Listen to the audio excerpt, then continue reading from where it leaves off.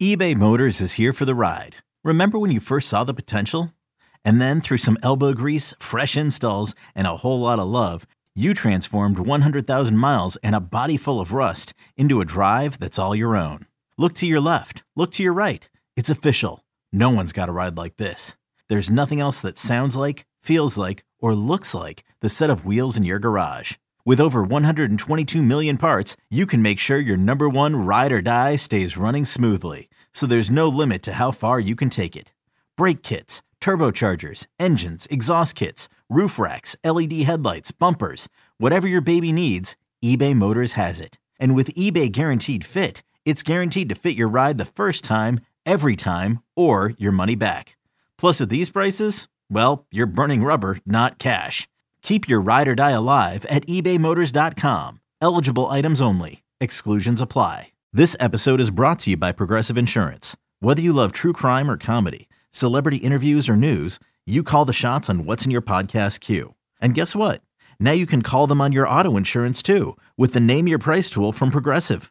It works just the way it sounds. You tell Progressive how much you want to pay for car insurance, and they'll show you coverage options that fit your budget.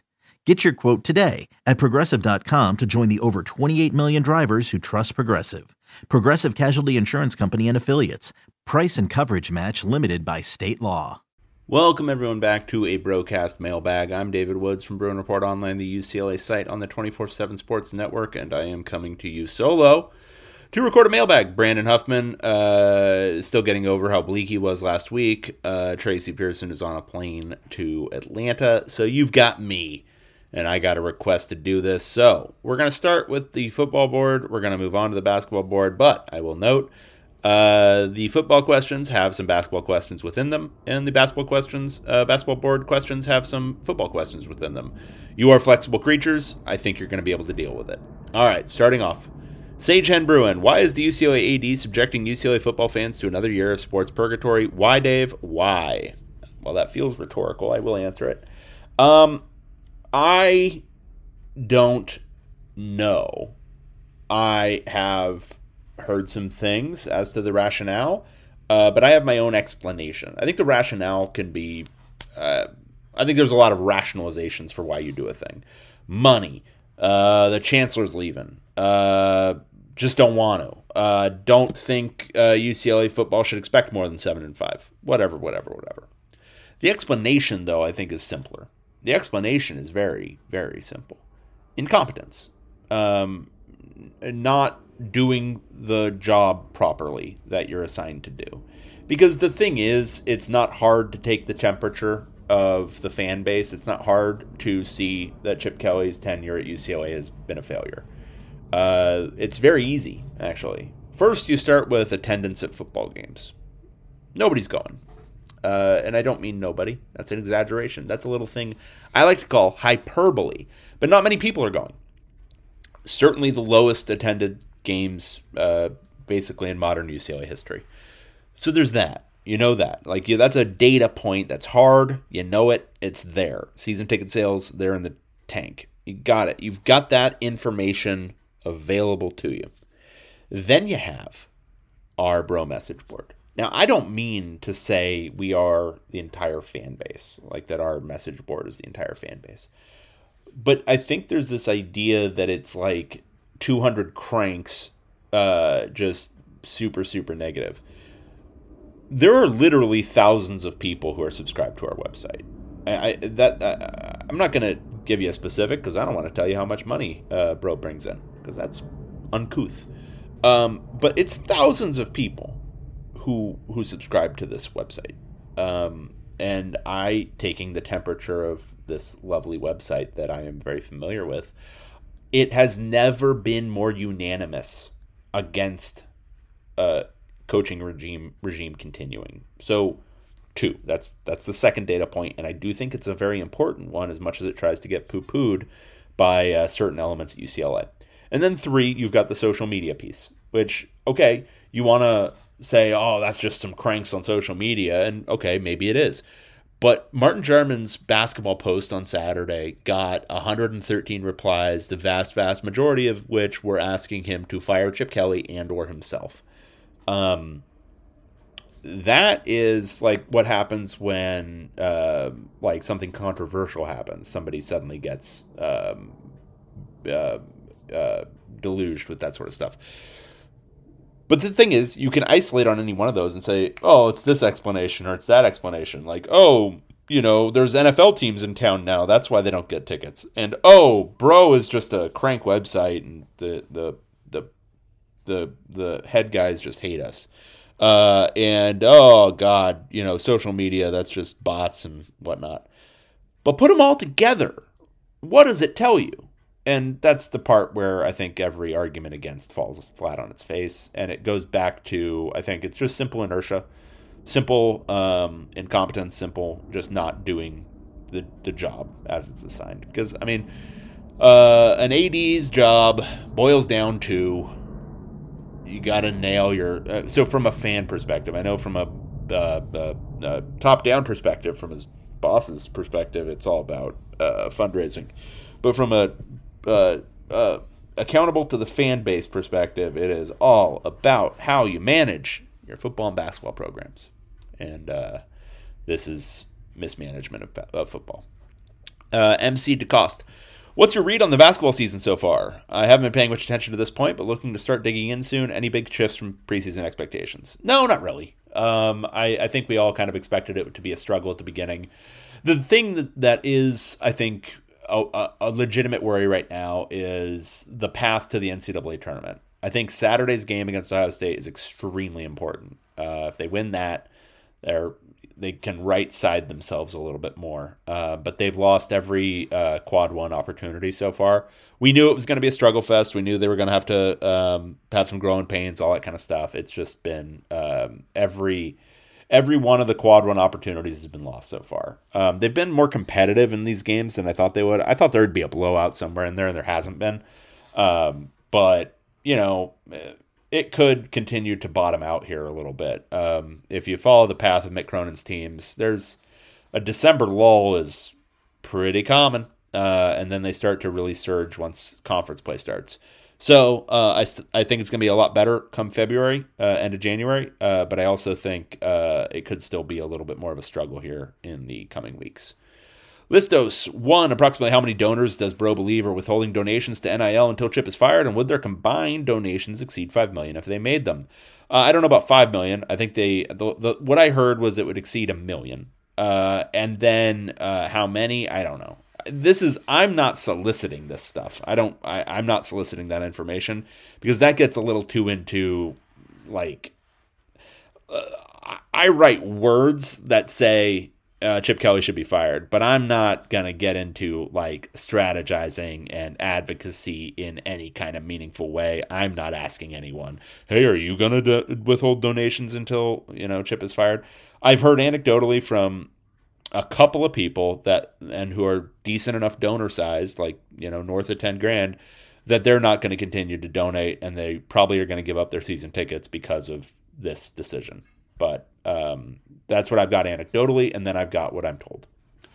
2, approximately how many donors to football does Men of Westwood have, and what is the average donation? Again, I can't speak to Men of Westwood. I can speak to UCL Bro's branch of it, where we get our donations through our campaign that we started last year. And football has raised from our end, $140,000 since last December from Bro donations, and that's from 440 donations. So it's about $300 a person, $25 a month, which is more or less, I think, what we put as like the baseline ask.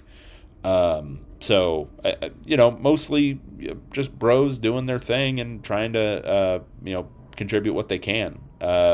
So I would imagine what's been contributed through the Men of Westwood website is more than that. And also, Ken and his team have targeted higher dollar donors as well beyond what we're doing. 3, given what appears to be the going rate, NIL rate for quarterbacks, do you expect UCLA to get one in the portal?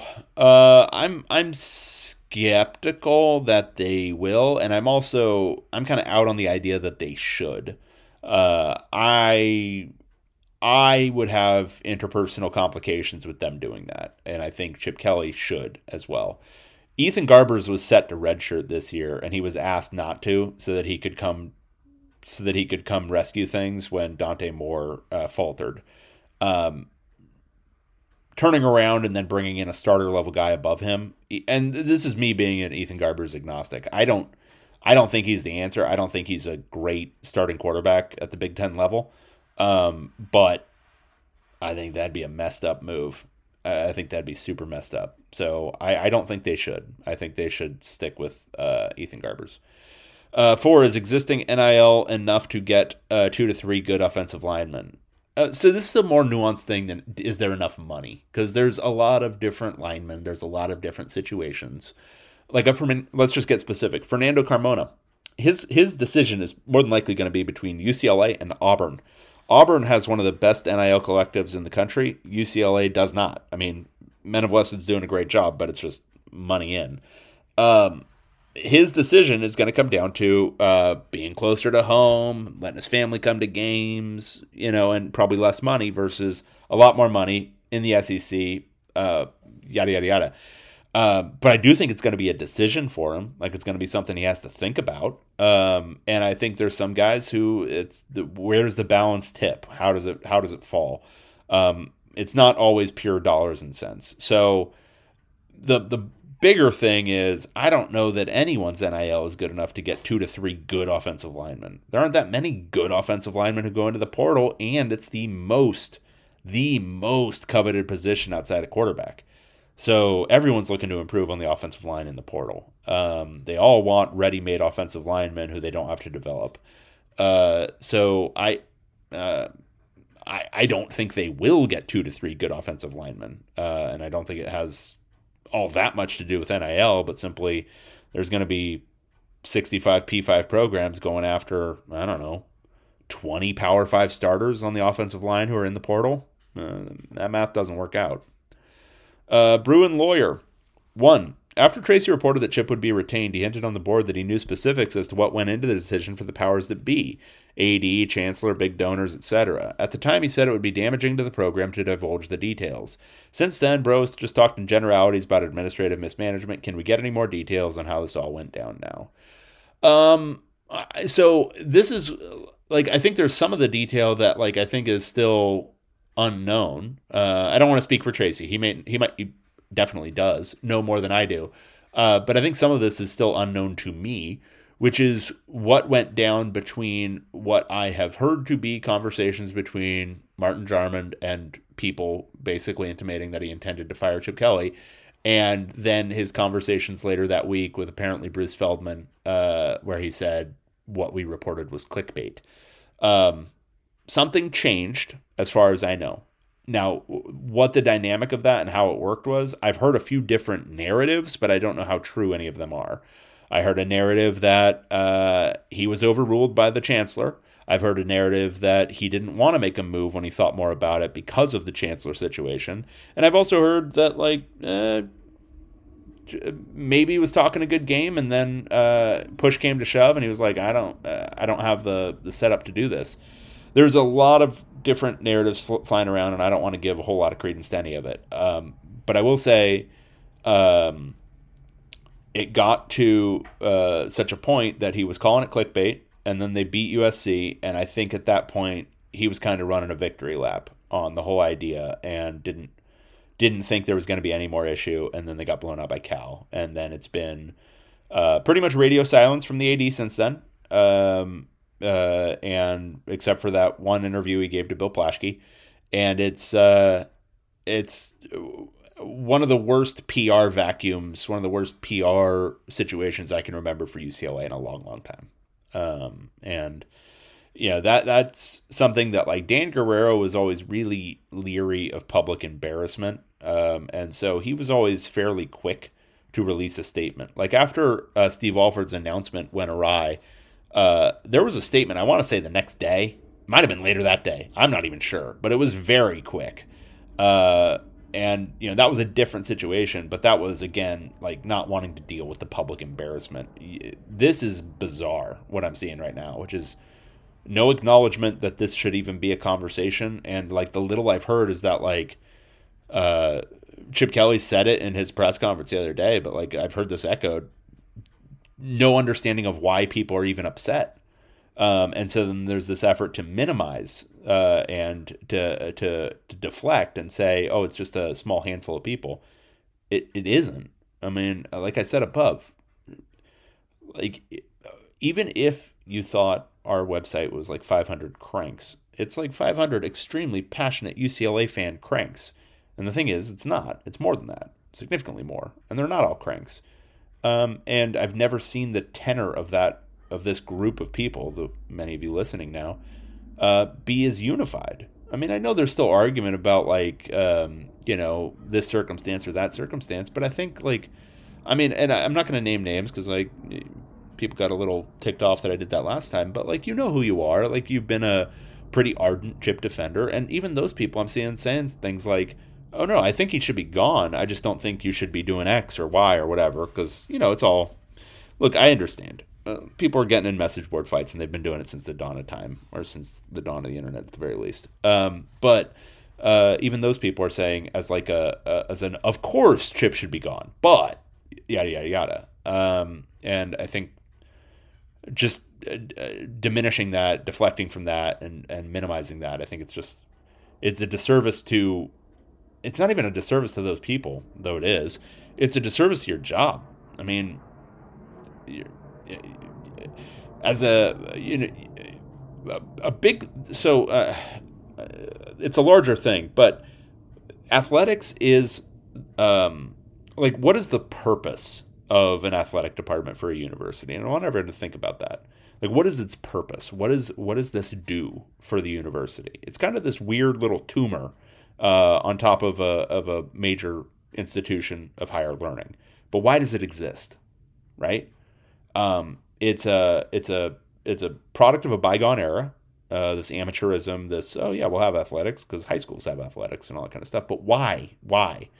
And the function it serves now, whatever the purpose was in the beginning, the function it serves is as a front porch, as the marketing arm of your university. The most important marketing for a university is generally going to be athletics. Not always.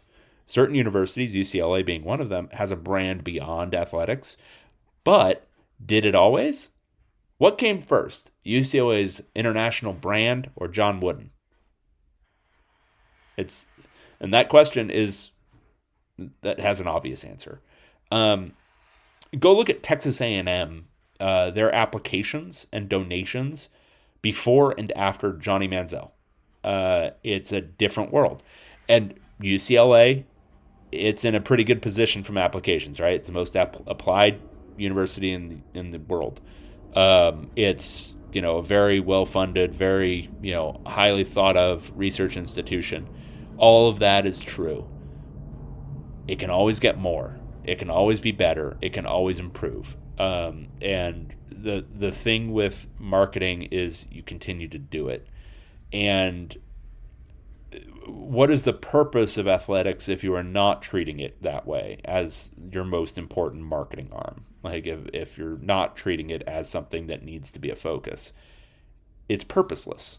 Like it's not, I mean, right now, aside from like the low interest loans that UCLA provides to athletics, I'm not sure how much money it's bringing in. I don't know if it is.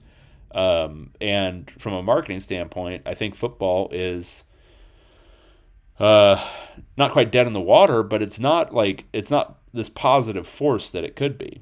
And it's what you need to invest in an athletics program to make it good, to make it run right, to make it be that marketing force for your university is not actually that much money. And if you do it right, you're investing in a thing that's going to make back that money, not just in implicit applications and donations and all that kind of stuff, but like literally in the revenue from season ticket sales. It's a very unique thing because it's basically like a separate business that also markets your university. It's a great investment for a university to do that because it buoys different things, and if you invest in it initially, you're making back the money. Like it's I feel like I'm talking crazy talk when I say this, because it's just it's not the way UCLA treats it. But anyway, I think it's the AD's responsibility to make that pitch, but also to invest those resources and be the subject matter expert and all that kind of stuff. And I don't think that's happening.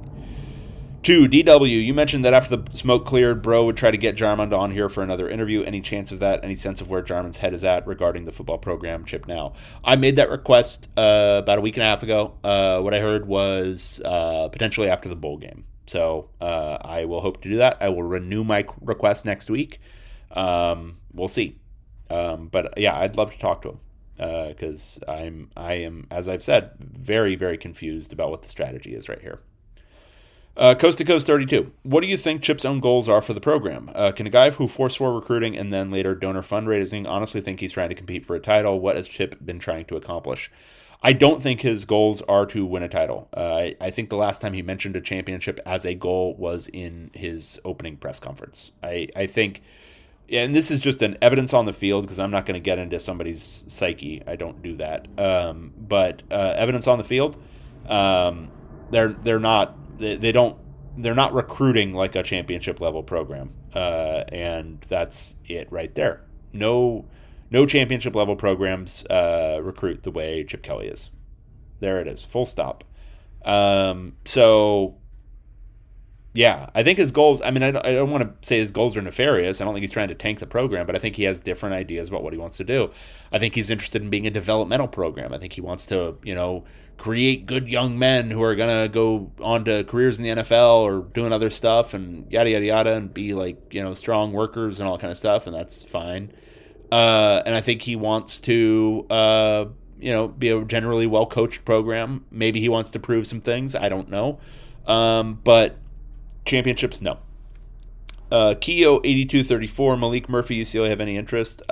Maybe. But like I said above, I don't think they should go too hard after any high-level portal quarterbacks. Spencer 77, in cases where the basketball team loses a recruit to NIL, how often is this because UCLA doesn't have enough money, and how often does this occur because the other school overpays and UCLA doesn't want to overpay?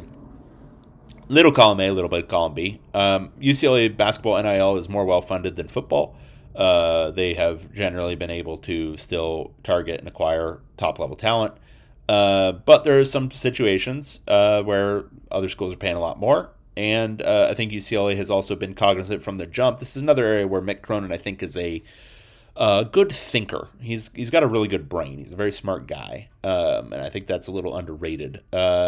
He gets interpersonal dynamics, too. It's not just I can count the change in your pocket really fast. It's he's got really strong emotional intelligence. I think he understands implicitly that if you give one guy $2 million a year on your team, that could piss off everyone else on your team, so you don't really want that. And that has led to issues in other situations, not naming names. So I do think it's a little bit of both, but I haven't seen NIL supremely impact UCLA recruiting yet. That's not to say it won't, but it hasn't yet. I think so far, a lot of it is guys who were going to Kentucky back when they were cheating or going to Kentucky or what have you now, who, Kentucky's got an NIL collective that's giving them $10 million, $15 million a year. So it'll be a different deal. UCLA's isn't that, but UCLA's is pretty good. And I think for the guys UCLA should target under Mick Cronin, I don't foresee issues from that angle. Bruin Cuz, if we avoid any more portal attrition and sign a typical chip level transfer class, where would you roughly rank UCLA's roster in the Big Ten for next season? It's about 8th or 9th. I was looking at this the other day. Right now they're behind USC, Oregon, and Washington. Those three are all going with them to the Big Ten, so they're behind them again. Then they're behind Ohio State, Michigan, Penn State, probably Nebraska from a pure talent perspective. And then everyone else kind of in a conversation. I think they're between like 8 and 11 in the Big Ten next year. Sacripanti, how much influence did Wasserman have on the decision to retain Chip? Did he threaten to withdraw his financial support if Chip was fired? I don't know about the second, but I think it would be foolish to assume he didn't have any influence. His name's on a building. But I don't know what the conversation was. Again, the TikTok of that week where we reported what we reported, and then a couple of days later, Wasserman gave his interview to Scott Reed from the OC Register, and then Jarmond was quoted by Bruce Feldman on Saturday morning as calling us clickbait, which was not a nice thing to hear. That happened. The timeline is a little messed up because Feldman was reporting a conversation I think he had Thursday night, but he was reporting it Saturday morning. I don't know at what point, if any, Jarmond talked to Wasserman, and if that was a coordinated media blitz to refute the report, or if one influenced the other. Don't know. But to assume he didn't have any influence, I think would be foolish. Bruin 14. I'm 53 years old. Will UCLA football win a national title in my lifetime? I'm planning on making it to at least 85 based on my parents' age at their passings. This, of course, doesn't take into account any unforeseen natural disasters, world wars, Armageddon, or a slip and fall in my home. But assuming those things don't happen, will I ever relish in the joy of a football national championship? I don't think so. The last, 18 years, I think the national title winner has come from the South in 17 of those years. So there's a demographic shift. A lot of the best high school football development going on is in the South, and that's probably not going to change. It's probably only going to accelerate. But that doesn't need to be the goal to make watching college football fun and enjoyable and satisfying. And this isn't me dumbing down expectations, but it is me saying, how about just a conference title? How about UCLA get back to regularly competing for the Big Ten? Because I'll tell you this, a lot of people were big UCLA football fans, and that was in the 90s, and they hadn't won a national title in 40 years. It was still okay. Back in the 80s, 30 years, still okay. National title, stupid. The idea of a national title is stupid. It's college football. It's always been stupid. That's why there's a bunch of split titles. UCLA's only title is a split title. Because the idea that you can crown a winner when there are 12 regular season games and there are 130 damn teams is stupid. The playoff is stupid. The whole idea is stupid. No, you want to win your conference. You want to win the Big Ten. And is that possible in the next 32 years? Absolutely. I'm always going to be bullish on UCLA football's potential. I'm always going to be bullish on the idea that UCLA football can be good with the right set of leaders, because there are a lot of natural advantages to UCLA that still exist. Among them, the potential of this donor base. Do you know how many friggin' billionaires UCLA has produced? All it takes is the right development, the right fundraisers, the right people in charge who are going to have some vision for this thing, where it's not just glad-handing the same old people, but you are making inroads over a 5 to 10 year timeline where you're like, hey, you know what? I'm going to talk to this guy. He's worth $8 billion, and I'm not going to get the money right now, but I'm going to talk to him. And then I'm going to talk to him again in a couple of months. Then I'm going to talk to him again a few weeks after that. Then I'm going to get dinner with him and his wife. Then I'm going to send them a Christmas card. Then I'm going to do this. Then I'm going to do that. Then I'm going to do that. And in 5 years, I'm going to get a $100,000 gift. And I'm going to say, it's going to go to this. And you're going to see this kid, and he's going to perform. And we're going to get you out to games, and you're going to watch it. And then 5 years after that, I'm going to get him to build us a building. Or I'm going to get him to give us $10 million or whatever. But that's the kind of stuff that needs to happen in development, because some of these guys who have billions of dollars don't know what a football looks like. And you got to educate them. You can't just give it up as we're not going to do that. Because they're not going to give us the quick money. You got to have somebody with vision, somebody who wants to be here, somebody who is going to do that stuff where it's I'm going to build the best fundraising apparatus, because that is possible at UCLA. It is. There are so many wealthy people who have come out of this school. There are actors, there are famous athletes, but there are also just business people who are insanely wealthy. I mean, the engineering school, Henry Samueli, him and his business partner are both UCLA guys. And they donate a ton of money to the university, and I don't know if they've ever attended a UCLA football game, and it doesn't really matter. They're associated with the school, and if the right pitch is made to them, $10 million to them is nothing, and it is everything to a potential UCLA football program that is winning at the highest level. And the marketing explanation that I made up top, that can be made in a much more nuanced and smart way that can say, this will accentuate the brand of our university at such a high level that you can't even imagine. Instead of getting 110,000 applications every year, we're going to get 250,000. And it's going to be the most selective group of people that we bring in. We are going to have the smartest students. We're going to have the best professors. We're going to have all of it thanks to your donation, which is going to fund this football program, which is like running our flag up a pole that is absolutely the best forward-facing option for showing off everything that UCLA brings to the table. All of that is possible. All of that can happen. Just need the right set of leaders. Putt Fordo. Is there a good alcohol to mix with the eggnog? Or should I continue to have eggnog on the side? I'm not an eggnog guy. I think I've had one glass of eggnog in my life, so I am not the guy to ask. Pour some vodka in it. It'll be fine. I am Warm Julio. Q. When will you, bro POC, start a Patreon? I want to give you money. I can never catch the YouTube streams live to donate via Super Chat. Anyways, you and TP and even Trojan Ryan are fun to listen to and worth more than my bro subscription. So in the spirit of the holidays, let us give you money. That is very, very nice of you. That is a very sweet thing to say. I'm uncomfortable asking people for money. It's, I'm just...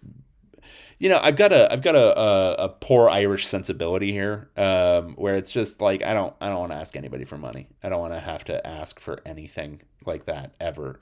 I'm very uncomfortable with the idea.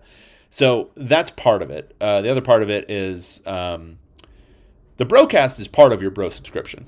So that's a different deal, and that's not something I think that would be uncouth. The POC is a little bit different. That's just something we're doing extra for kind of fun. And we thought about it. The thing is, like, for me, we could do it as like a tip jar thing, but I would feel like if we're doing that, I would want to offer something extra. And it's a time suck. I got 2 young kids. They're not even that young anymore. I just say that. It's just the thing people say. They're like 7 and 10. That's youngish, but they're, middle-aged children.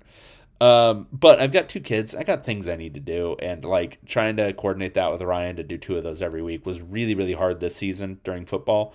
And doing that regularly so that we're like giving something to Patreon subscribers to make it worth it. I don't know. Maybe we can do a tip jar version of something like that, but I just, it's just, I don't know. Maybe I'm weird. It's just a little yucky for me. Warm milk. 1. Is there any sign or noise that Mick is at risk of damaging his reputation among Southern California coaches and players and will have a difficult time recruiting SoCal like later years Howland? No, not really. So I think there's a couple situations like, I don't think there's really any situations where it's about him rubbing people wrong. Mick's a highly social guy. What I was going to say is there's a couple situations where they've lost out on Southern California guys, Dusty Stromer going to Gonzaga, but I think these are one-offs. I think the main thing is Mick is difficult to play for. He's a hard-nosed coach. He's a yeller, and he's going to force you to do things that are hard and that you don't really like, and it's easier to go play for other guys. And that self-selection thing is real. I know people look at it as like a poo-poo, like, oh, it's just an explanation for when he misses on a guy, but it is true. Like, if you look at Mick Cronin's program, you're like, that's not for me. That's you're saying that, and that's fine. I mean, a lot of guys, I wouldn't want to play for Mick. I don't want to get yelled at. But some guys, it's like, they grow up used to that, and then they get better under him. He's a great developer of talent, and they produce good basketball teams that get you ready for the NBA. So all of that being said, he's a really, really social guy. Mick is friends with like a million different people in the SoCal scene. So this isn't a real thing. 2, in addition to all the other above Chip questions, has Chip done any sort of 180 to get his act together now that he's under way more pressure? Is he recruiting harder? Is he working donors harder, etc.? Not as far as I know. 3, what's your favorite part of Bro, your job? And what's your least favorite part of Bro, your job? And what's something unexpected about Bro, your job, people might not know but would find interesting? God, great question. I love this question because it gets me to think positively about things. My favorite part of Bro and doing my job is, let me just put all cards on the table. I am crazy, like you, and my insanity is focused on obsessing about UCLA football and men's basketball, like you, and I get paid to do it. So that's a favorite part right there. I'm getting paid to do my hobby, which is very cool. Now, some of it is work. Like, I got to write about it instead of just bitching about it to a friend. But I get to write about it. And, like, as far as jobs go, I've had a lot of jobs in my life. This is the best one. And then there's I mean, there's a lot of pieces of it that are like really cool, but like, I mean, from a writing standpoint, so like I would call myself primarily a writer, and writing is anyone out there who has to do it for a living. It's painful. It's irritating. It is a struggle a lot of times. And a lot of it, it's not creative writing. A lot of this is formula. It is put in just churning stuff out. And there's a drudgery to it. But, and this is the part that's favorite, is, occasionally, one in every 10 or 15 things you write something that really sings. And it's not necessarily the whole thing, but you write like a paragraph and you're like, that's good. That's really good. And the satisfaction that I get from that, it's hard to even describe. It's like, oh yeah, okay, I did something really good, and I'll know it a lot of times when I write it, and then it'll get, and this is just ego stroking, but then somebody says something like, oh man, that's really good, and I'm like, yeah, it is. But that just feels really good, and so from an ego stroking standpoint, that helps. But like from a just a job itself standpoint, my favorite part is probably the podcasting. And the reason is, I mean, first it's easier for me. Like writing is hard. Writing something coherent is hard. I do it fast, but it's still hard. Like I have to think. I have to really give it some thought. And it's not conversational. It is unilateral. And so you don't know. Sometimes you say things and you're like, is that true? Is that right? Is that correct? Because you're not bouncing it off anybody. You're just putting it out there. And it's very, it's talking at people. A podcast, most of the time, obviously this one is solo, but most of the time you're talking to another person. And so your thought about a thing gets diverted or channeled or changed in some way, and you have to think a new way, and you have to think a new thing, and you gotta, the best one is when you're like conversing about a thing, and you're not just doing call and response and saying your piece, and they say your piece, and that kind of stuff. And a podcast, then you come up with new ideas, or you think about a new way of thinking about it because somebody is bouncing back your thought at you. And so that's my favorite thing to do. That's why I do a few of them. And then what's your least favorite part of Bro? Your job. I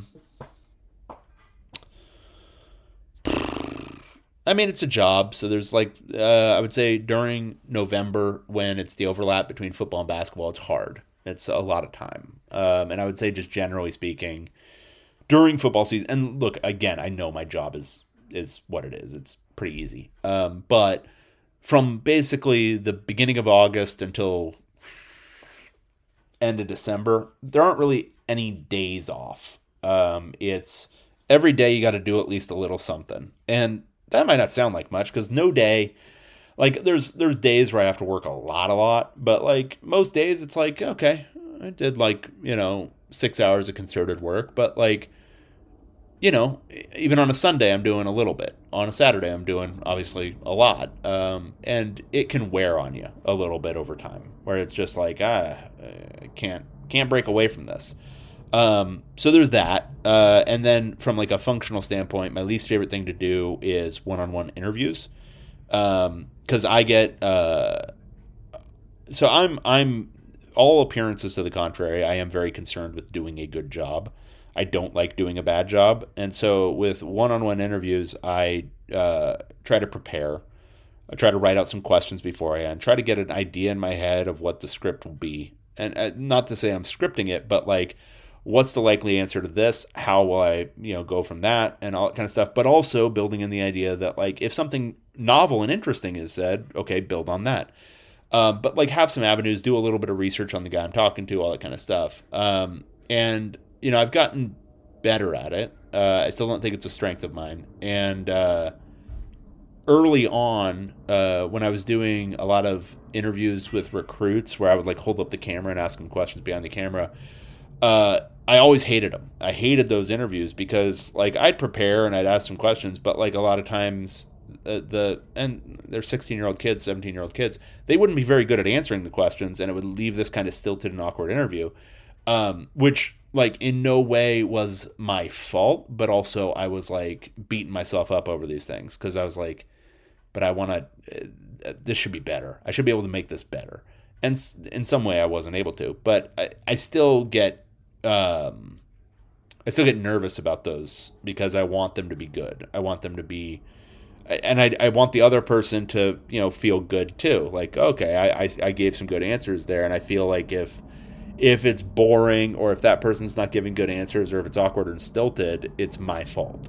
And I think that still happens occasionally. So, not to go too inside baseball, but that's probably the least favorite part. And what's something unexpected about your job people might not know but would find interesting? I've just known a lot of these people a long time. Like, Basketball SID, I've known since I was the Daily Bruin, and he's my age, but like he started basically at the Basketball SID office he started at baseball in like 2005, and I was covering baseball for the Daily Bruin then. But like I've known a lot of these people for an exceptionally long time, and a lot of people at UCLA have been there for a long time, and there's a lot of really good people there who I like a lot. And it's, not some monolith. I get a lot less shit for the things I say than you would think, from so many different people. I think there's just, I think, I don't know. I don't know if any of that's unexpected. I don't know if there's anything really unexpected about my job. I get to do most of my work from home, which is nice. It's going up to UCLA for practices and availabilities and that sort of stuff, but I get to do most of my work from home. But I don't know. It's a job. There's fun parts of it. And I don't know. This would be easier if you asked a specific question, but I don't know. It's hard to know what's unexpected for people. Virginia Bruin, what do you hear about how aggressively UCLA is pursuing quarterbacks in the portal? If you were Chip, would you bother looking at quarterbacks given that you could end up running Garbers off and you are unlikely to be able to afford a clear upgrade? I don't know how aggressively, and I think I answered the second part earlier. Bruins 310, why does UCLA hate football? I think I answered that earlier. Tony Bruin, what is the current mood of the players notwithstanding the fire Chip narrative and departure of Lynn to USC as the new DC? Do you feel the majority of players still believe in Chip's culture and development program notwithstanding mediocre results? Expectations on the field. Look, players are a different beast than fans, so they're not getting caught up in a lot of this stuff. I know during the season, a lot of them, there was some consternation with Chip Kelly, and I'm not going to name names, but there was some stuff mid-season that was not great. But I don't think there's like a big cultural problem. People don't like to lose. And I think, the current mood I think is okay, but I don't think it's like everyone's, gung ho, yada, yada, yada. And Chip's not like a lovable guy. I don't think he's like, one of those guys who like these guys are going to talk about 30 years from now is, oh, my beloved coach, Chip Kelly. I think he runs a professional program. And some guys are, big on that, and some guys aren't. And so I think, I think a lot of players have gotten better under Chip Kelly. So I think there's some belief and like proof in the pudding. But I don't know if there's these are dedicated warriors for Chip or something. Flem 55. One, are you saying that you, quote, read the room to do the mailbag? Exactly.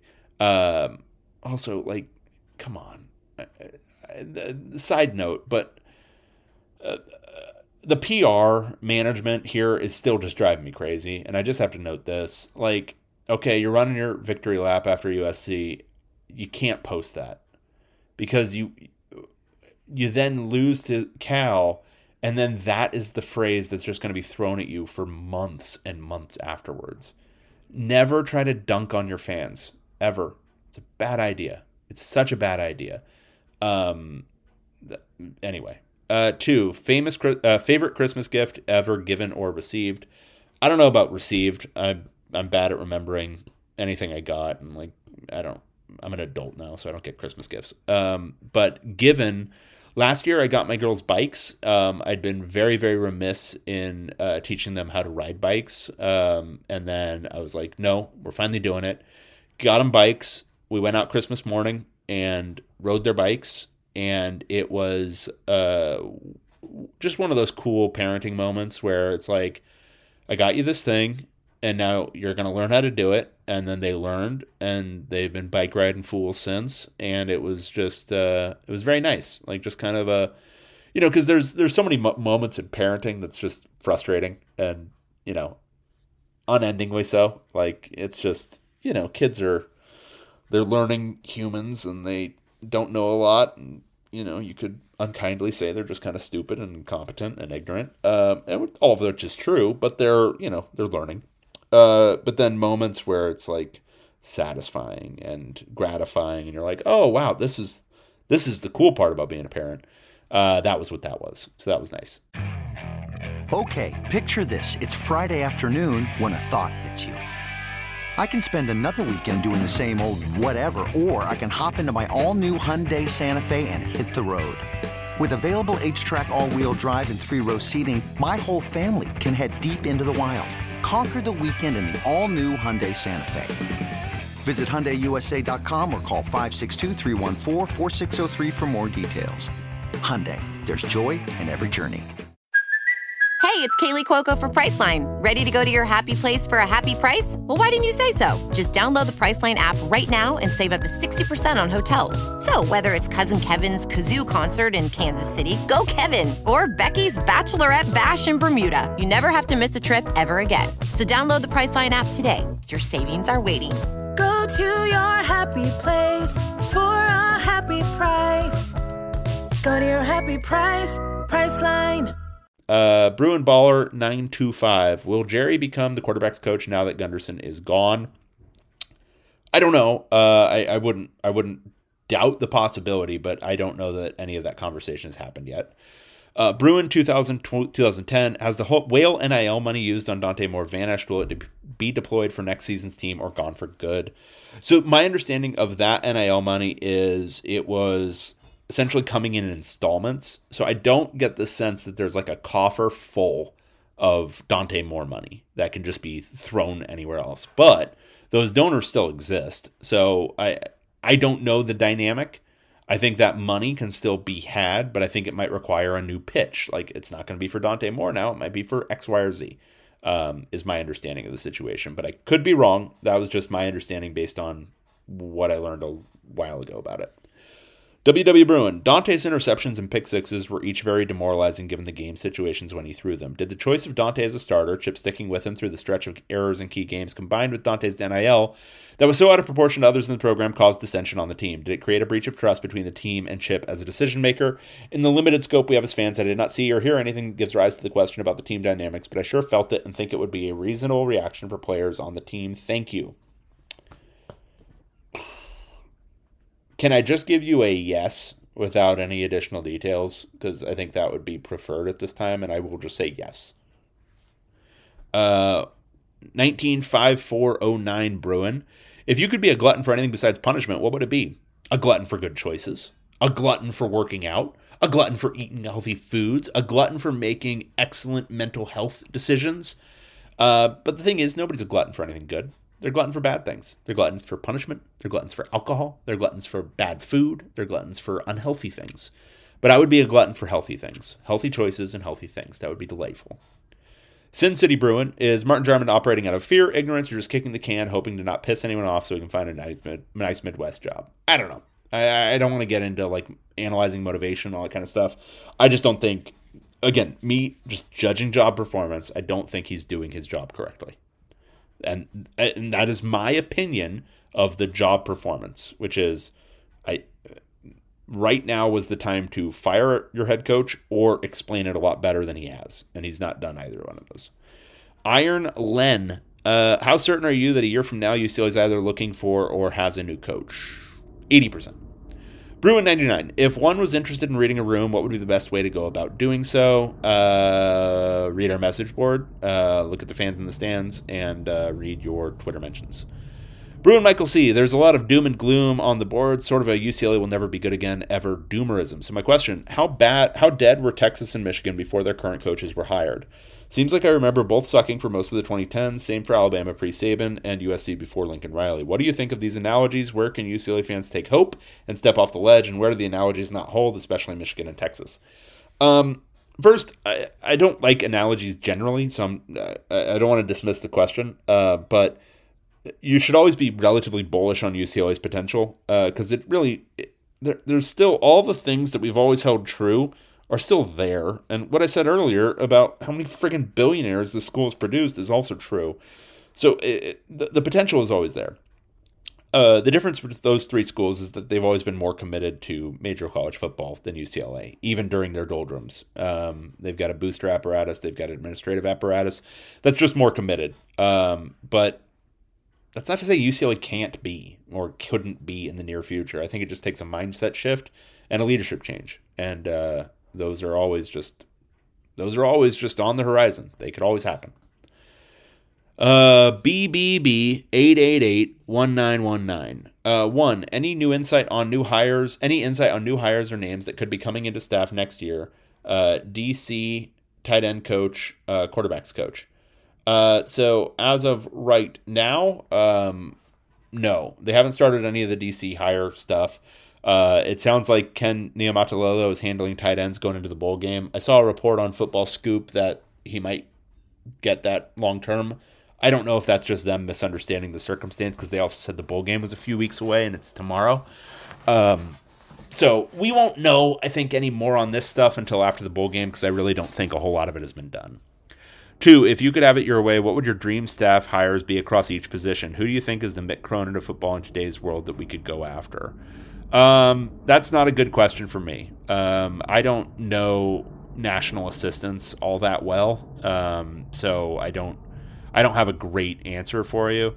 As for the Mick Cronin of football in today's world that UCLA could go after, you got to think about it this way. It wouldn't be somebody I'd be excited about, because I wasn't excited about Mick Cronin. So, I don't know. Iowa State head coach? What's his name? Matt Campbell? Yeah, him. That's probably the Mick Cronin-esque hire that UCLA could make, where I think it would be like, everyone would be like, oh, they just had a down year, meh. And then he comes in and kills it. Wouldn't be surprised if that's the guy. Thank you both for the work you do. Best in the business. Go Bruins. Bolter05. What are the chances Cronin leaves in the next 2 years because of dissatisfaction? And what would the dissatisfaction be about? A, chancellor support. B, admissions. C, AD support. D, NIL support. E, something else.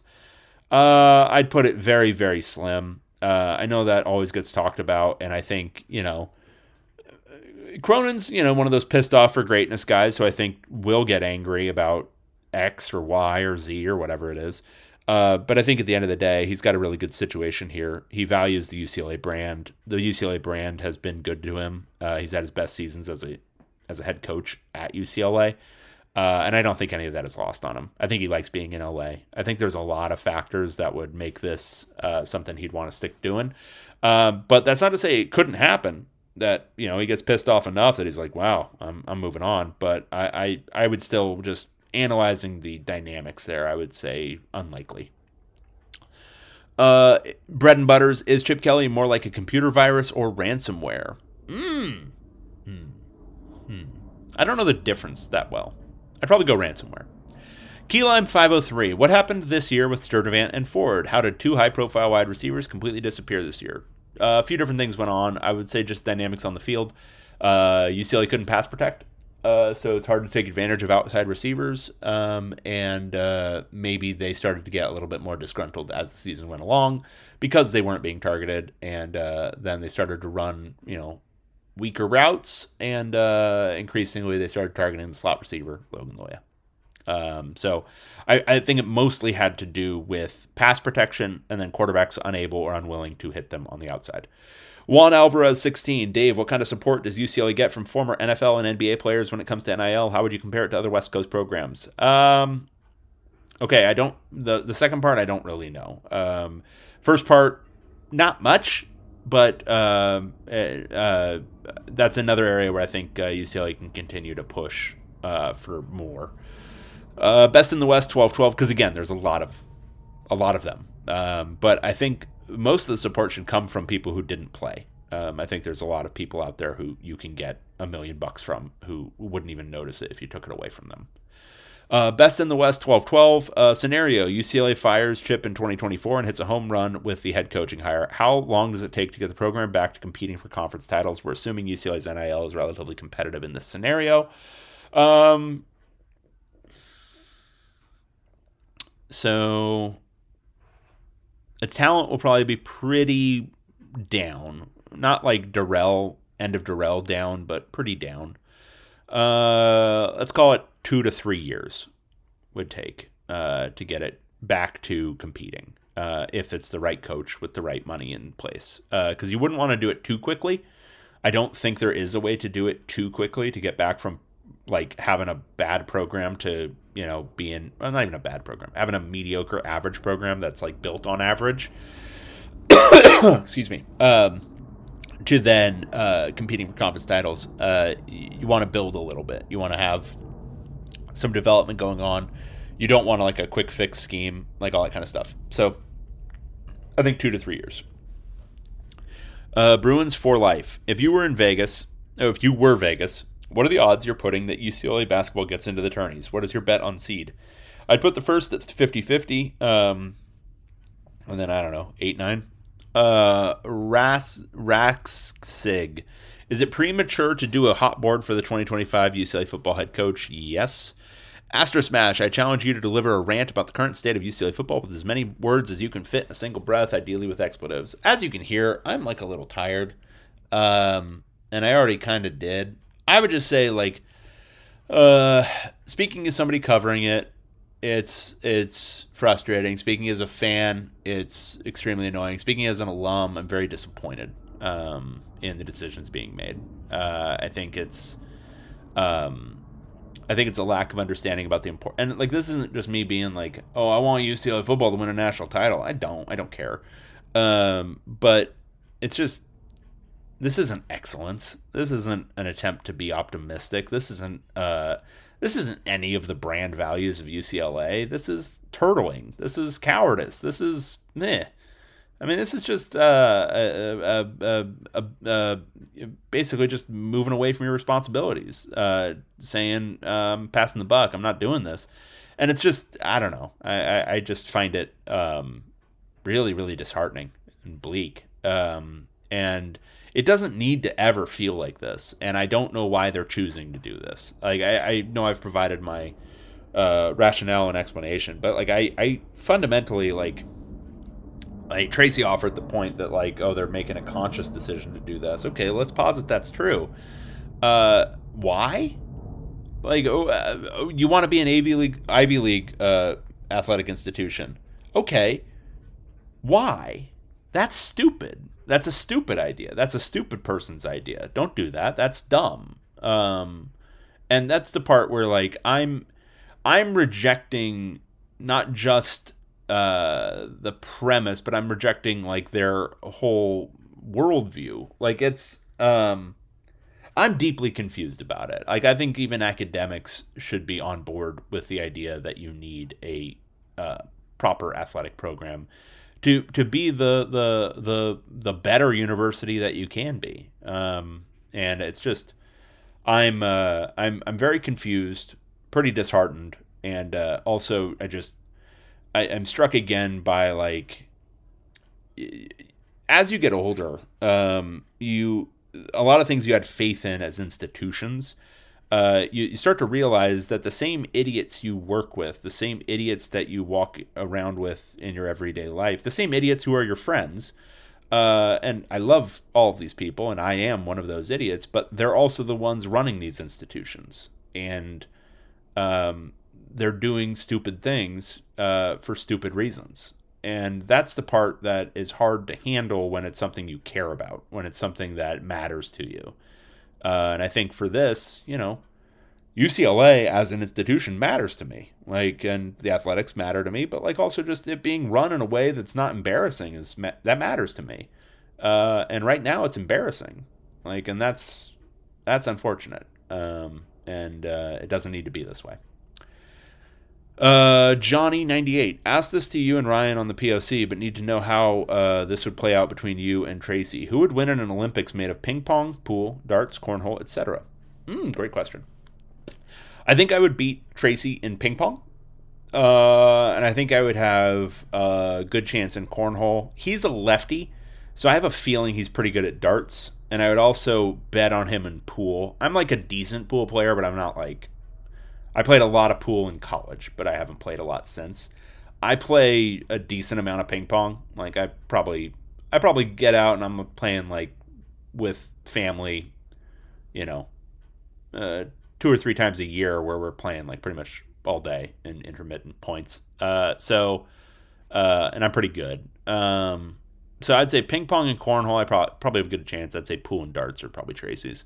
Also, if Chip Kelly, Jim Mora, Rick Neuheisel, and Carl Durrell were all fast food restaurants, what restaurant would they be?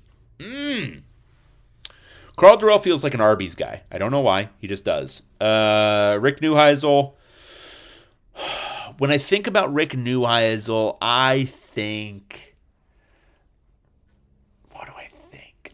I think something light, but not very good. Something... Let's go Subway for Rick Neuheisel. Jim Mora, something that used to be better but is no longer. We'll go with The Habit. Chip Kelly. Also, best years behind him. Innovative at one time. Obvious. Chipotle. It's even got Chip in the title. There you go. Winston, 53. Was starting Dante Moore Chip's decision, or was it the Wales and/or administration who pushed it? It was Chip's decision. You guys had reported that Garbs was superior through both spring and fall camps, yet at some point you reported that Dante was definitely going to start. Is it possible that Chip was given another year because Moore was pushed on him? The year may have been very different if Garbers was a starter all year. No, that had nothing to do with it. But I think it was just decision, and I think it was really the decision in that opening game where Dante significantly outplayed Ethan. Bruin 2012. Have you or Tracy received much grief for inaccurate reporting, clickbait statements? No, I haven't. I don't think Tracy has. I think the only thing was that very insulting thing that Martin Jarmond said to Bruce Feldman. CFB Truth. What is the airspeed velocity of an unladen swallow? Very good. Bruin Brian 44. What exactly is Chip's problem with pushing hard in high school recruiting? Has to be more than laziness, as many like to say. Why? Let me push that back on you. Why does it have to be more than that? Because, again, there's explanations and there's rationale, and there's two different things. My explanation for it is it's a non-preferred activity, so he doesn't want to do it. That's, as far as I know, that's just true. The rationale is, we've got this, we've got a different system. We want to do this. We want to target guys who have the right measurables, and we want to get finished products in the transfer portal and all that kind of stuff. And yeah. But that's all, not to put too fine a point on it, but that's all BS. Nobody builds an elite college football program or a very good college football program by eschewing high school football recruiting. You just don't. And they haven't done it. And he wasn't a big recruiter at Oregon either. He had a great recruiting apparatus there. UCLA doesn't have the same recruiting apparatus, and Chip is the one responsible for setting all this up. So guys who were otherwise very good recruiters at other institutions come to UCLA, and they're not a lot of times. And I think it's just it's a non-preferred activity for Chip. That's it. Jack Fernan, 07. Hey, Dave. 1, where would you and Tracy rank the UCLA job right now, honestly? I think the right coach can see the potential. I still think there's top 30, top 25-ish. But it has taken a hit. I mean, I don't think you can't hand wave away the Chip Kelly era in the last 9 years and just say, oh yeah, it's all there. Because the next coach has to come in and build a lot. They got to build a lot of new things. They got to build an NIL apparatus. They got to do all this stuff. And I think the right guy will see that and say, there's a lot of potential there if we can do this right. But it's going to take somebody who's got some vision, somebody who's got some understanding of what that will entail. 2, right now, if we got a football coach who cares, what is UCLA's ceiling? What it's always been. It's a potential top 15, top 10 job. Like, it really is. And I know that sounds ridiculous, but it is with the right guy. But, they've had in the last 25 years, they've had the right guy for like 3 seasons. And that was Jim Mora before he went crazy. So I don't know. I mean, it's gonna take some innovation. It's gonna take some leadership. 3, what does UCLA need to do to compete and win a national title in football in the new 12-team playoff era? Is it possible the chancellor is all in football? If not, what needs to change? Again, I reject the premise. I reject the question. Let's not focus on national titles. Conference titles. The rest will take care of itself, or it won't, but it doesn't matter. You just want to be winning things. You just want to have successful and winning seasons where you feel good about your team afterwards. You want to go 10-2 in the regular season because that's possible.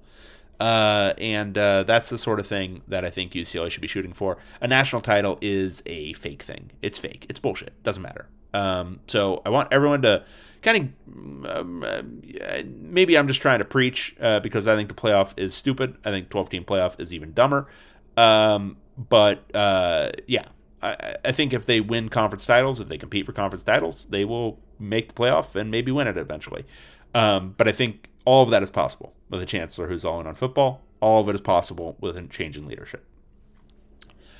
Jigukman, what is the source of friction between Martin Jarmond and Mick Cronin? I don't know that there is any existing friction between Jarmond and Cronin. I know they had a couple of issues earlier on, but I don't know that there's existing friction. 17 Bruin, and that's where I will leave that. 17 Bruin, what number do you believe the odds makers will put UCLA's over-under for wins next year? Early prediction, of course, as the transfer portal is ongoing. I'd say 5.5, maybe 5.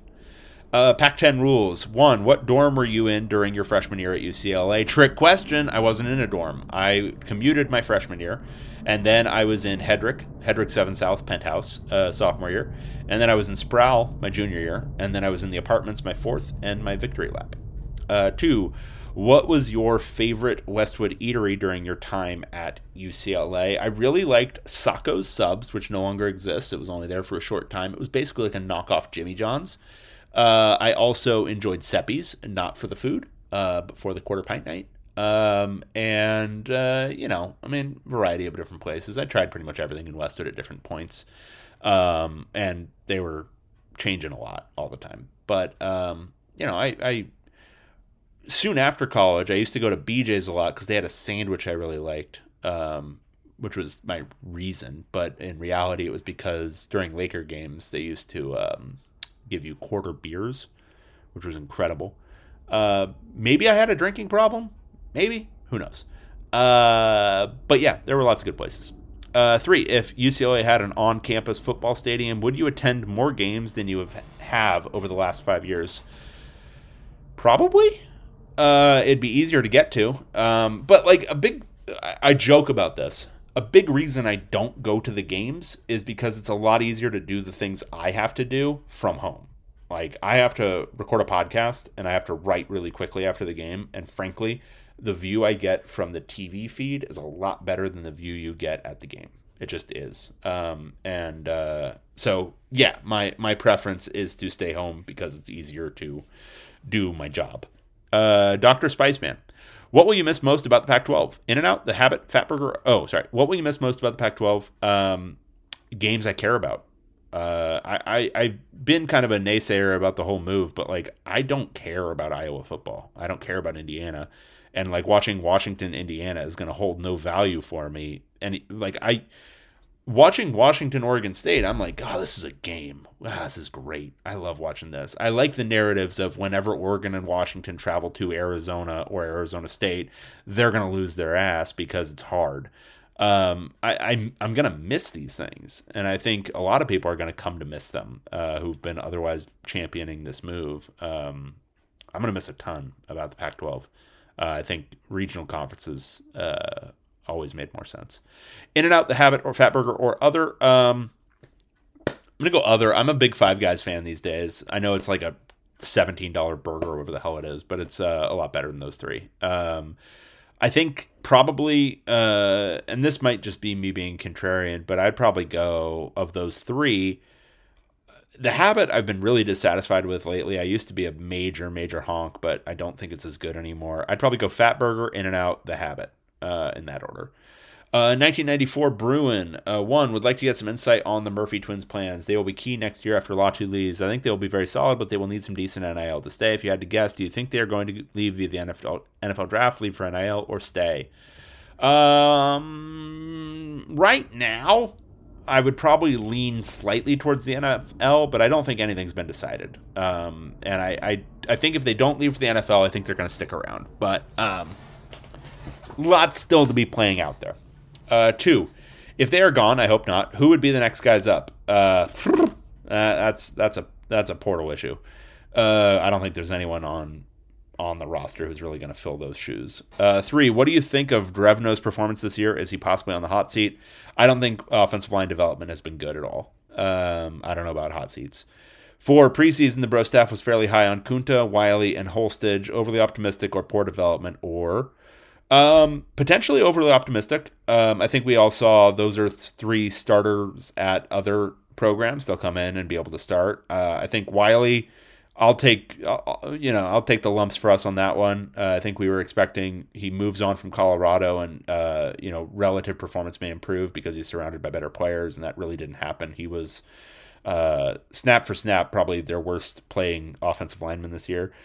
Kunta, I'm not sure even that we were wrong or what the deal was there, because when he played, I thought he was better than Fina.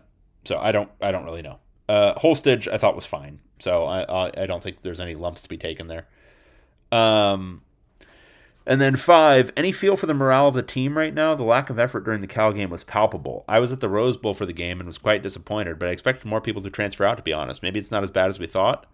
So I know this like mass exodus narrative somehow got hold of the board and all that kind of stuff.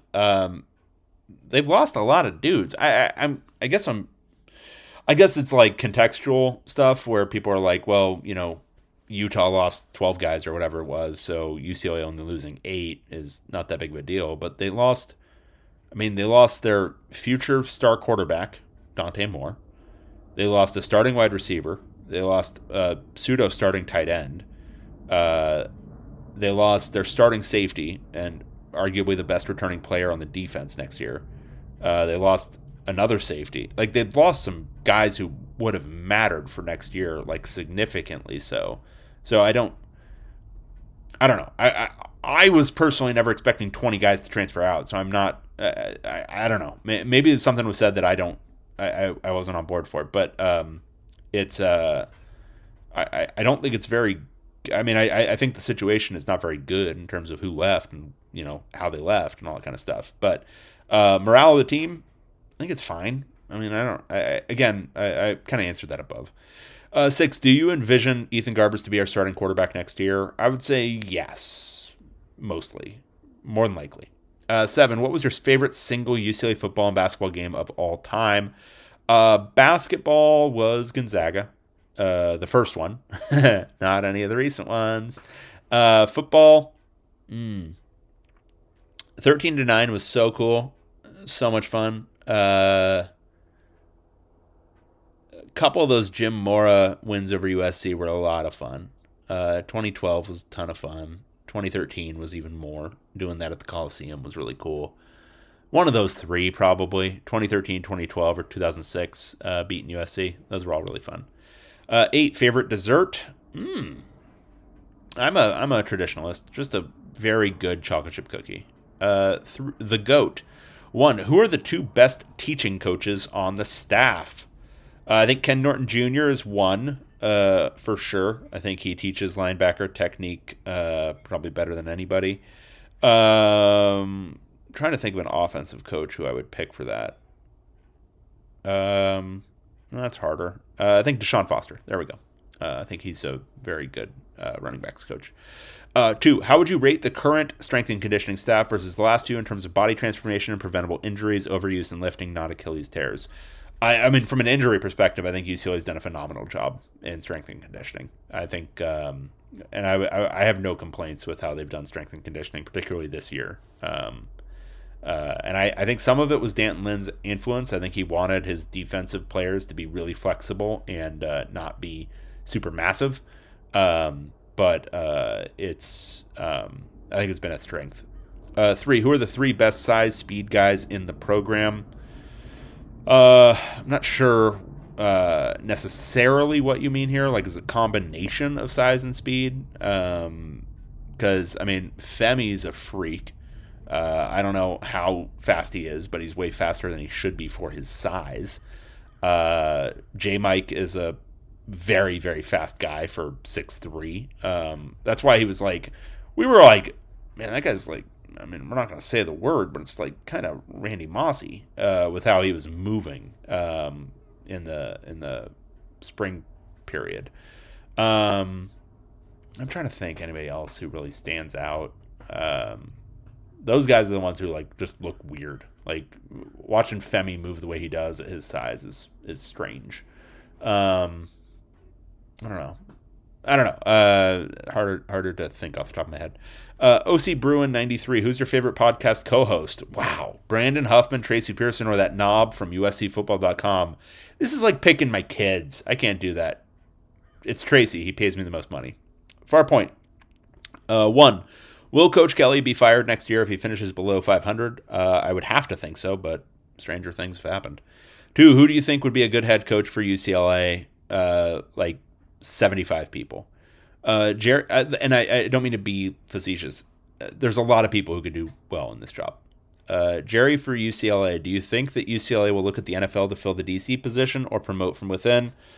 I think they're going to go national and look for somebody outside. I don't think promoting from within will be the answer. John the Bruin, can you specifically identify the steps in the recruiting process Chip Kelly fails to succeed in? And as a follow-up, what is the difference between laziness and career suicide? It's not even just like his own personal failure. I think from a strategic angle, they don't prioritize like the basic fundamentals of recruiting. They don't offer early. They don't, and not even early. They don't offer anywhere near the same time that a lot of programs do. They don't offer enough guys.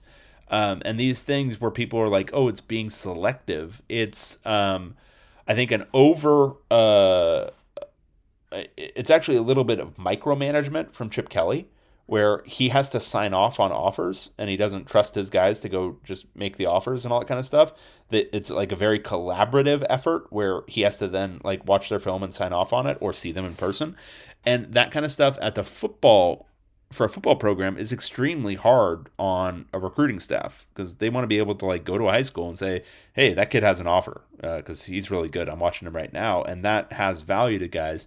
But there's a lot of it. I mean, just like, amount of phone calls, amount of texts, amount of messages, like all that kind of stuff. UCLA is just not generally. And yes, you're going to find specific instances. And I know people love pointing them out when like some kid says, oh yeah, UCLA is among those recruiting me hardest. Yeah, that's great. But there are staffs that are out there recruiting like 150 guys really hard. And UCLA is not that. And if they ever want to, under Chip Kelly, be a going concern on a national level, they have to recruit harder. They just do.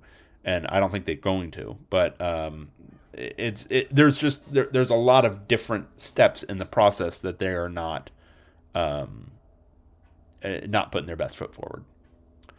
All right, next up is from Anon19852116_scout.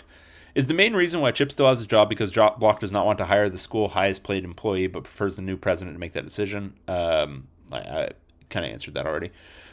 Deeper Sleeper, Chip has never done an interview with the local media. He's never engaged with students. He never talks up the university. Why? Well, he does. I mean, he does the scrum interviews all the time. He hasn't done like a one-on-one with, I think, anybody in the local media. I don't know. Again, that gets into like psychological stuff. He's just not. That's just not him. He doesn't do those things. I don't know why. All right. Moving on to basketball. So that's the end of the football section. Now I will do the basketball one. It is less stuff, so hopefully we'll be getting out of here in the next 15 to 20 minutes. All right, this is from Thobs. What 2025 guards do you think will commit with our loaded backcourt? Great question. I don't know at this point. Let's go through the prospect list so I'm not missing anybody. I mean, I think still Braden Burries is a chance. LZ Harrington, it sounds like there's some extra stuff going on there that's going to cause that to maybe not happen. His dad apparently was having some issues at UCLA. I didn't read about it, so I don't want to be flippant. But Braden Burries, I would say, makes sense. I don't really have a I think it might still be a little early to have a good idea about the rest of this. We'll probably try to do some sort of recruiting reset sometime soon. Mozzie Mosley is the other potential option. But if you remember last cycle, when we were looking at it early, things changed drastically by the end of the cycle. I wouldn't be surprised if something similar happens this year. Guys emerge, things change. So I would just kind of stay tuned. It's a little hard to assess at this point, and I would just be kind of guessing. All right. Alex M_Scout. In the event of a football coaching change, do you see UCLA's major donors okay with hiring a coordinator rather than sitting or former head coach? Yeah.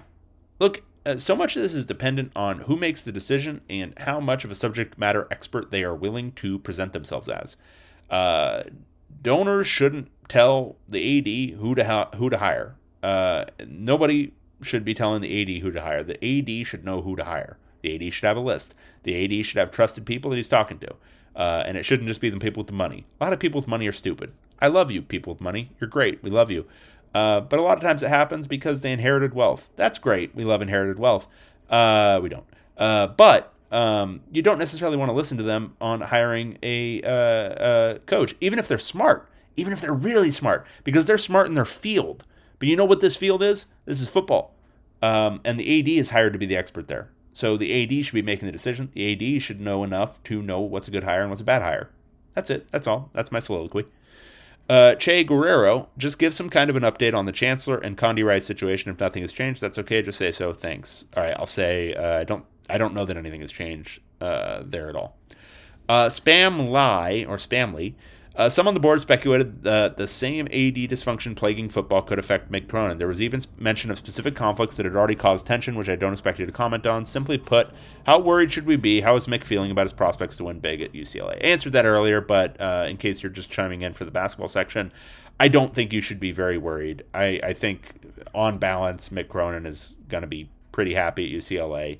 Like every coach ever, he has his frustrations with UCLA, but my feeling on it is the advantages far outweigh the disadvantages, and I think he would come to the same conclusion. 37 Bruins.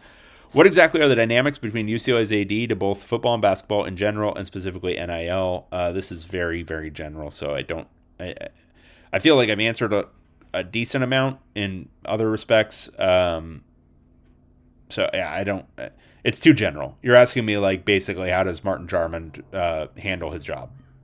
I don't know. 37 Bruins. What is your confidence level that this mixture of players will hit stride in time to build a resume strong enough come Selection Sunday? I think I said 50-50 earlier. 37 Bruins. If you have to ballpark it, what is UCLA's relative NIL ranking in basketball and football? Basketball, I'd say it's fringe top 25. Football, I would say it's middle of the pack. Bruin Michael C. Has Bro ever considered a newsletter? Not saying I'd love to avoid the forum to get all the news, but I love newsletters. We have a newsletter, but it's not really a newsletter. I don't know. We could maybe do something. It's just more work. Second, let's play the over-under game. Mick years at UCLA, 10.5. What's he at now? This is his fifth year?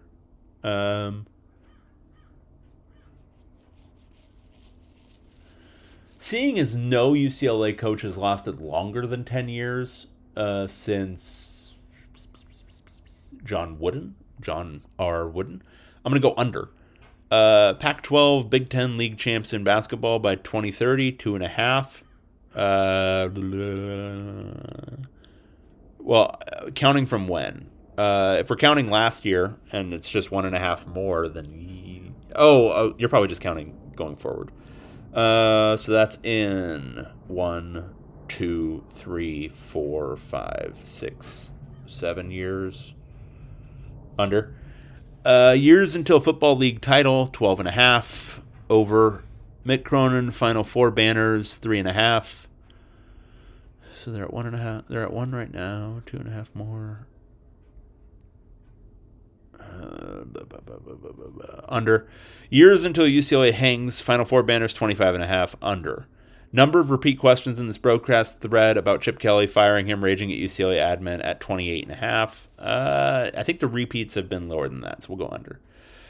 Erky Corpa's favorite Chris Foster memory. Well, So I'm trying to think what would be a really good one.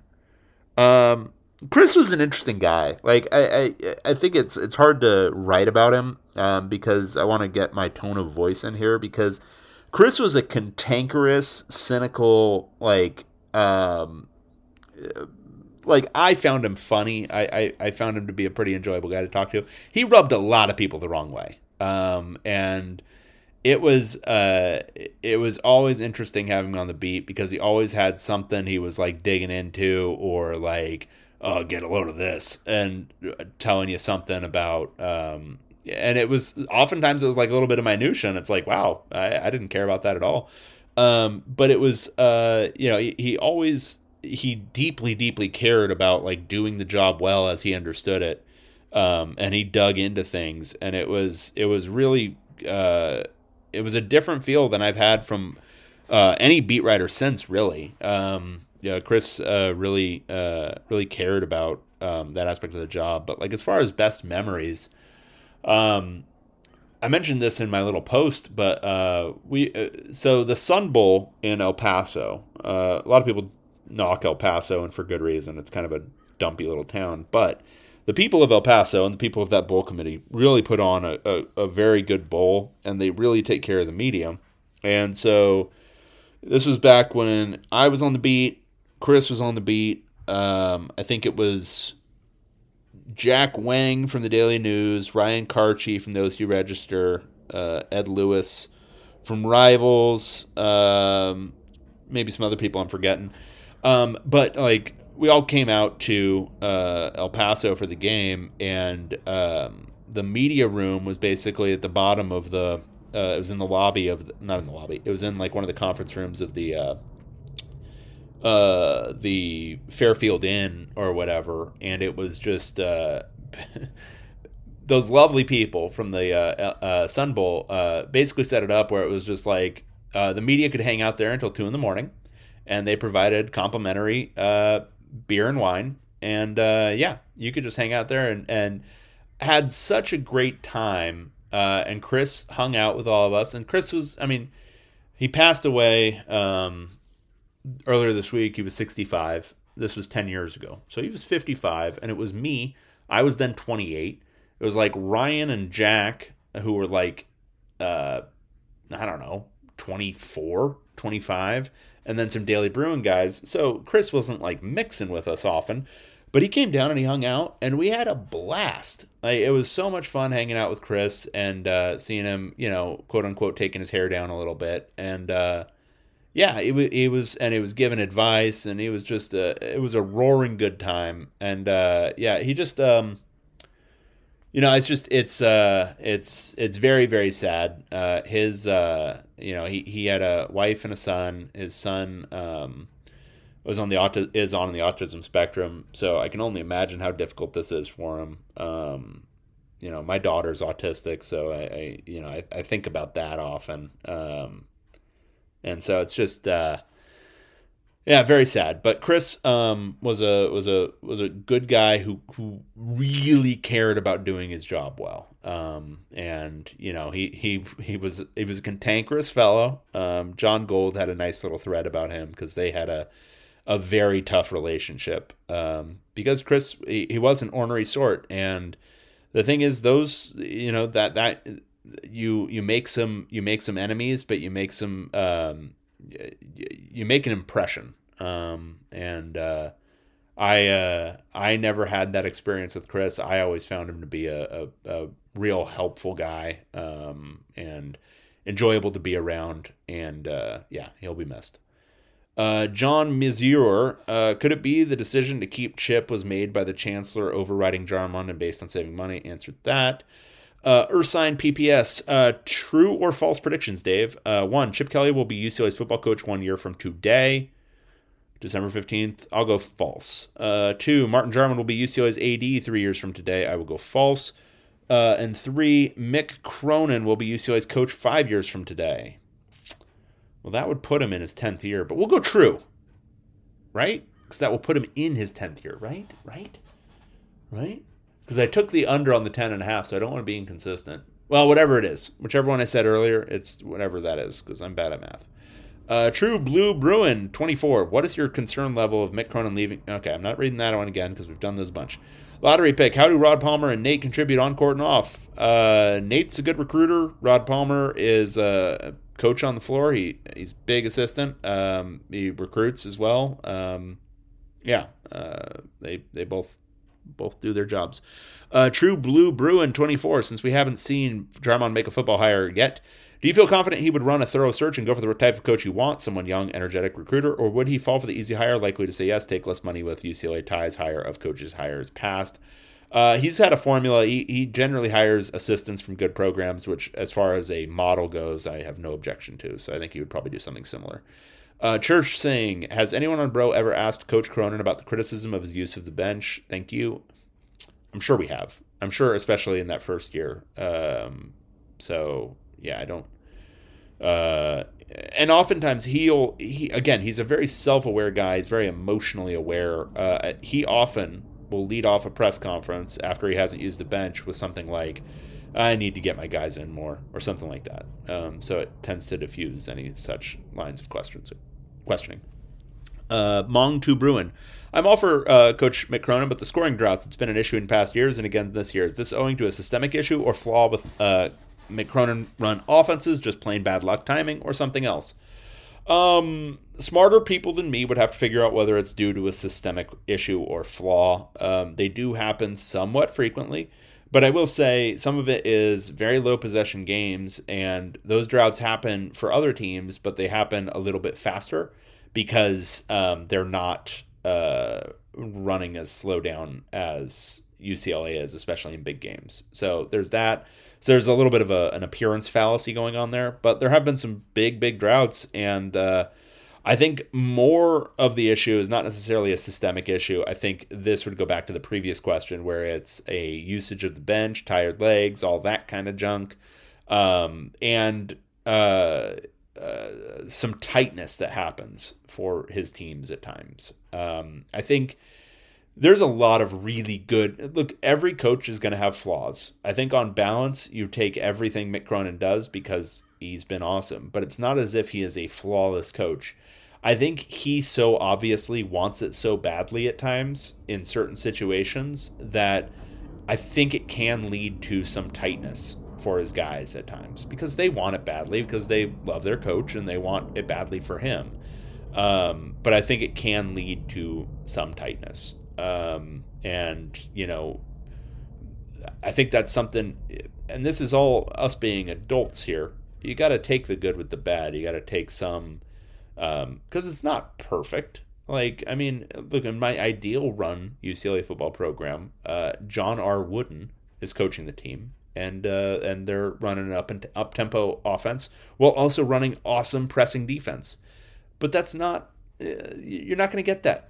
So instead of that, okay, is this the best situation UCLA basketball has been in, I don't know, since then? Pretty close, right? Like, we all agree on that? Like, it's not perfect. There's some stuff that, like, even I would be like, oh, gosh, I wish that was a little bit different. But Mick Cronin,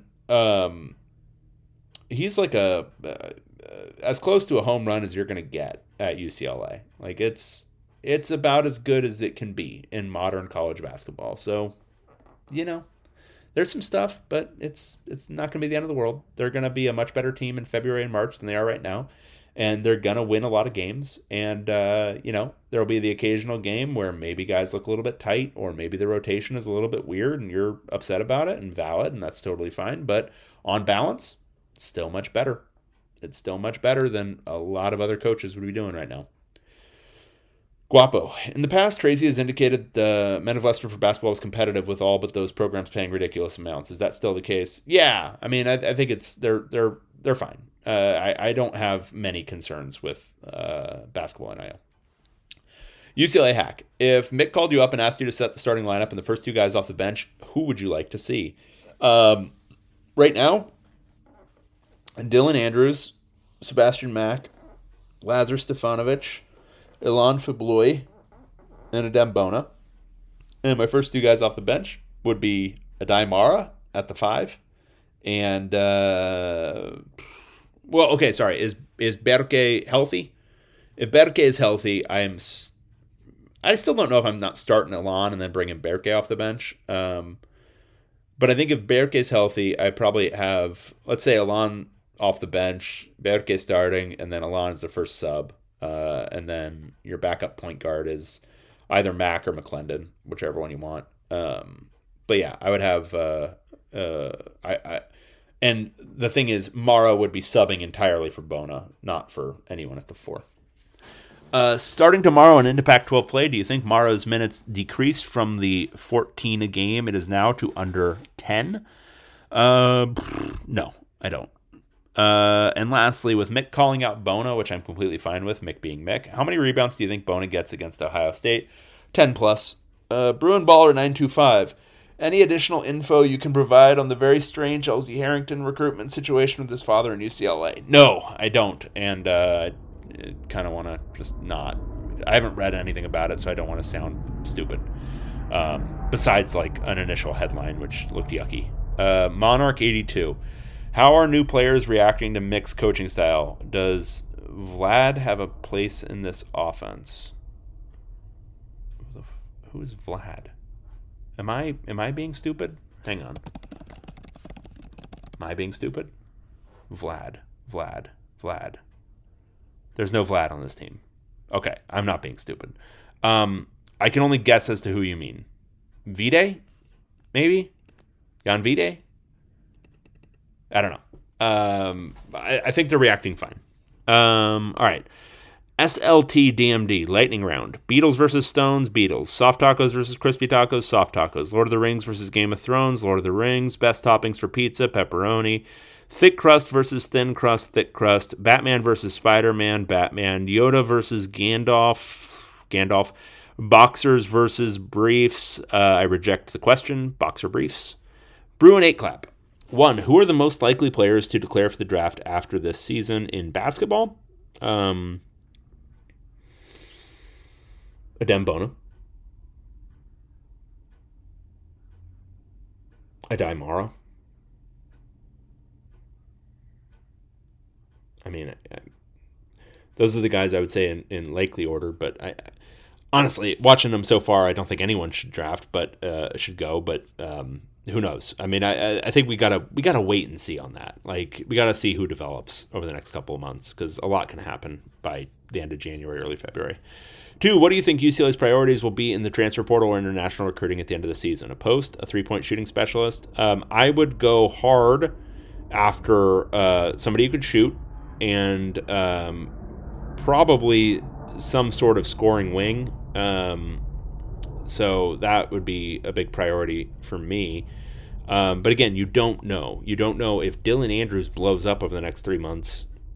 Does he go? Does he try to play in the NBA? Who knows? And as far as a post, it really depends on what Adem Bona and Adai Mara are thinking by the end of the season. Right now, I don't think Adem Bona has done enough to show that he's an obvious first-rounder, and I don't think Adai Mara has shown enough that he's an obvious first-rounder, but a lot could change in the next few months, so you got to kind of keep an eye on that. 3, is Berke expected to return before the beginning of the season, Pac-12 play? So as far as I know, I think he's on the mend. I don't know if he'll play tomorrow, but I think he'll be in good shape by the beginning of Pac-12 play. 4, how do you think the team compares to Howland's second season with freshman Farmar, Aflalo, Ship, and Mara, which barely made the tournament? Mata, which barely made the tournament. That's fair enough. Maybe. I think that team had... It's just harder to assess with the guards that they had versus this is like a kind of a wing-centric group of freshmen and centers, obviously. But, I mean, fairly similar, I guess. I think this team has more upside immediately this year, but they might have a lower floor, too. I'm not sure. So it's interesting. Because we were making the comparisons with Cronin's first year, but I do think Howland's teams might make more sense. Bruin 8 clap. One more. How does UCLA compare to Arizona, Gonzaga, or USC in terms of basketball NIL resources? Do they spend more on average per player? Not really sure. I think they're comparable. I don't think it's all that. I don't think they're in different universes. True mismatch. Dave, what was your personal reaction to finding out Kelly would be retained? I myself felt a feeling of hopelessness for the program's future. You. Yeah. I was, all cards on the table, I was still, I would say I was actually in a little bit of disbelief for a while. I was like grasping at straws, like, oh no, that can't be. Maybe they're, organizing something that like, it'll be some mutual parting of ways or some crap like that. And so it was only really like a week and a half ago, 2 weeks, where it became like, oh, no. This is 100% just, this is how it's going to be. So disbelief, bleak, a little bit of hopelessness, all that kind of stuff. So, very disheartening, but again, long-term, very bullish, and long-term, I think there's a lot of potential for this program that has been untapped historically that, can be tapped. And then one last question: will Burke play versus Ohio State? I don't know, but he's gotten better. He's improved. All right, that is it. We went an hour and 40 minutes. Good God. All right, well, I got to write the rest of my preview for this bowl game, so I will leave you with this. Enjoy the game tomorrow. Enjoy both games tomorrow, basketball and football, and I will talk to you again soon. Ta-ta. It was a very bright, shining light, Sarajevo, and they needed to kill that light. From producers Matt Damon and Ben Affleck, explore how art and music sustained hope during the siege of Sarajevo, thanks in part to humanitarians and the band U2. U2, they represent a personification of our resistance. The Hollywood Reporter hails Kiss the Future, moving and inspirational. Kiss the future! Viva Sarajevo! Kiss the Future, new documentary now streaming exclusively on Paramount+. Go to Paramount+ to try it free. Terms apply.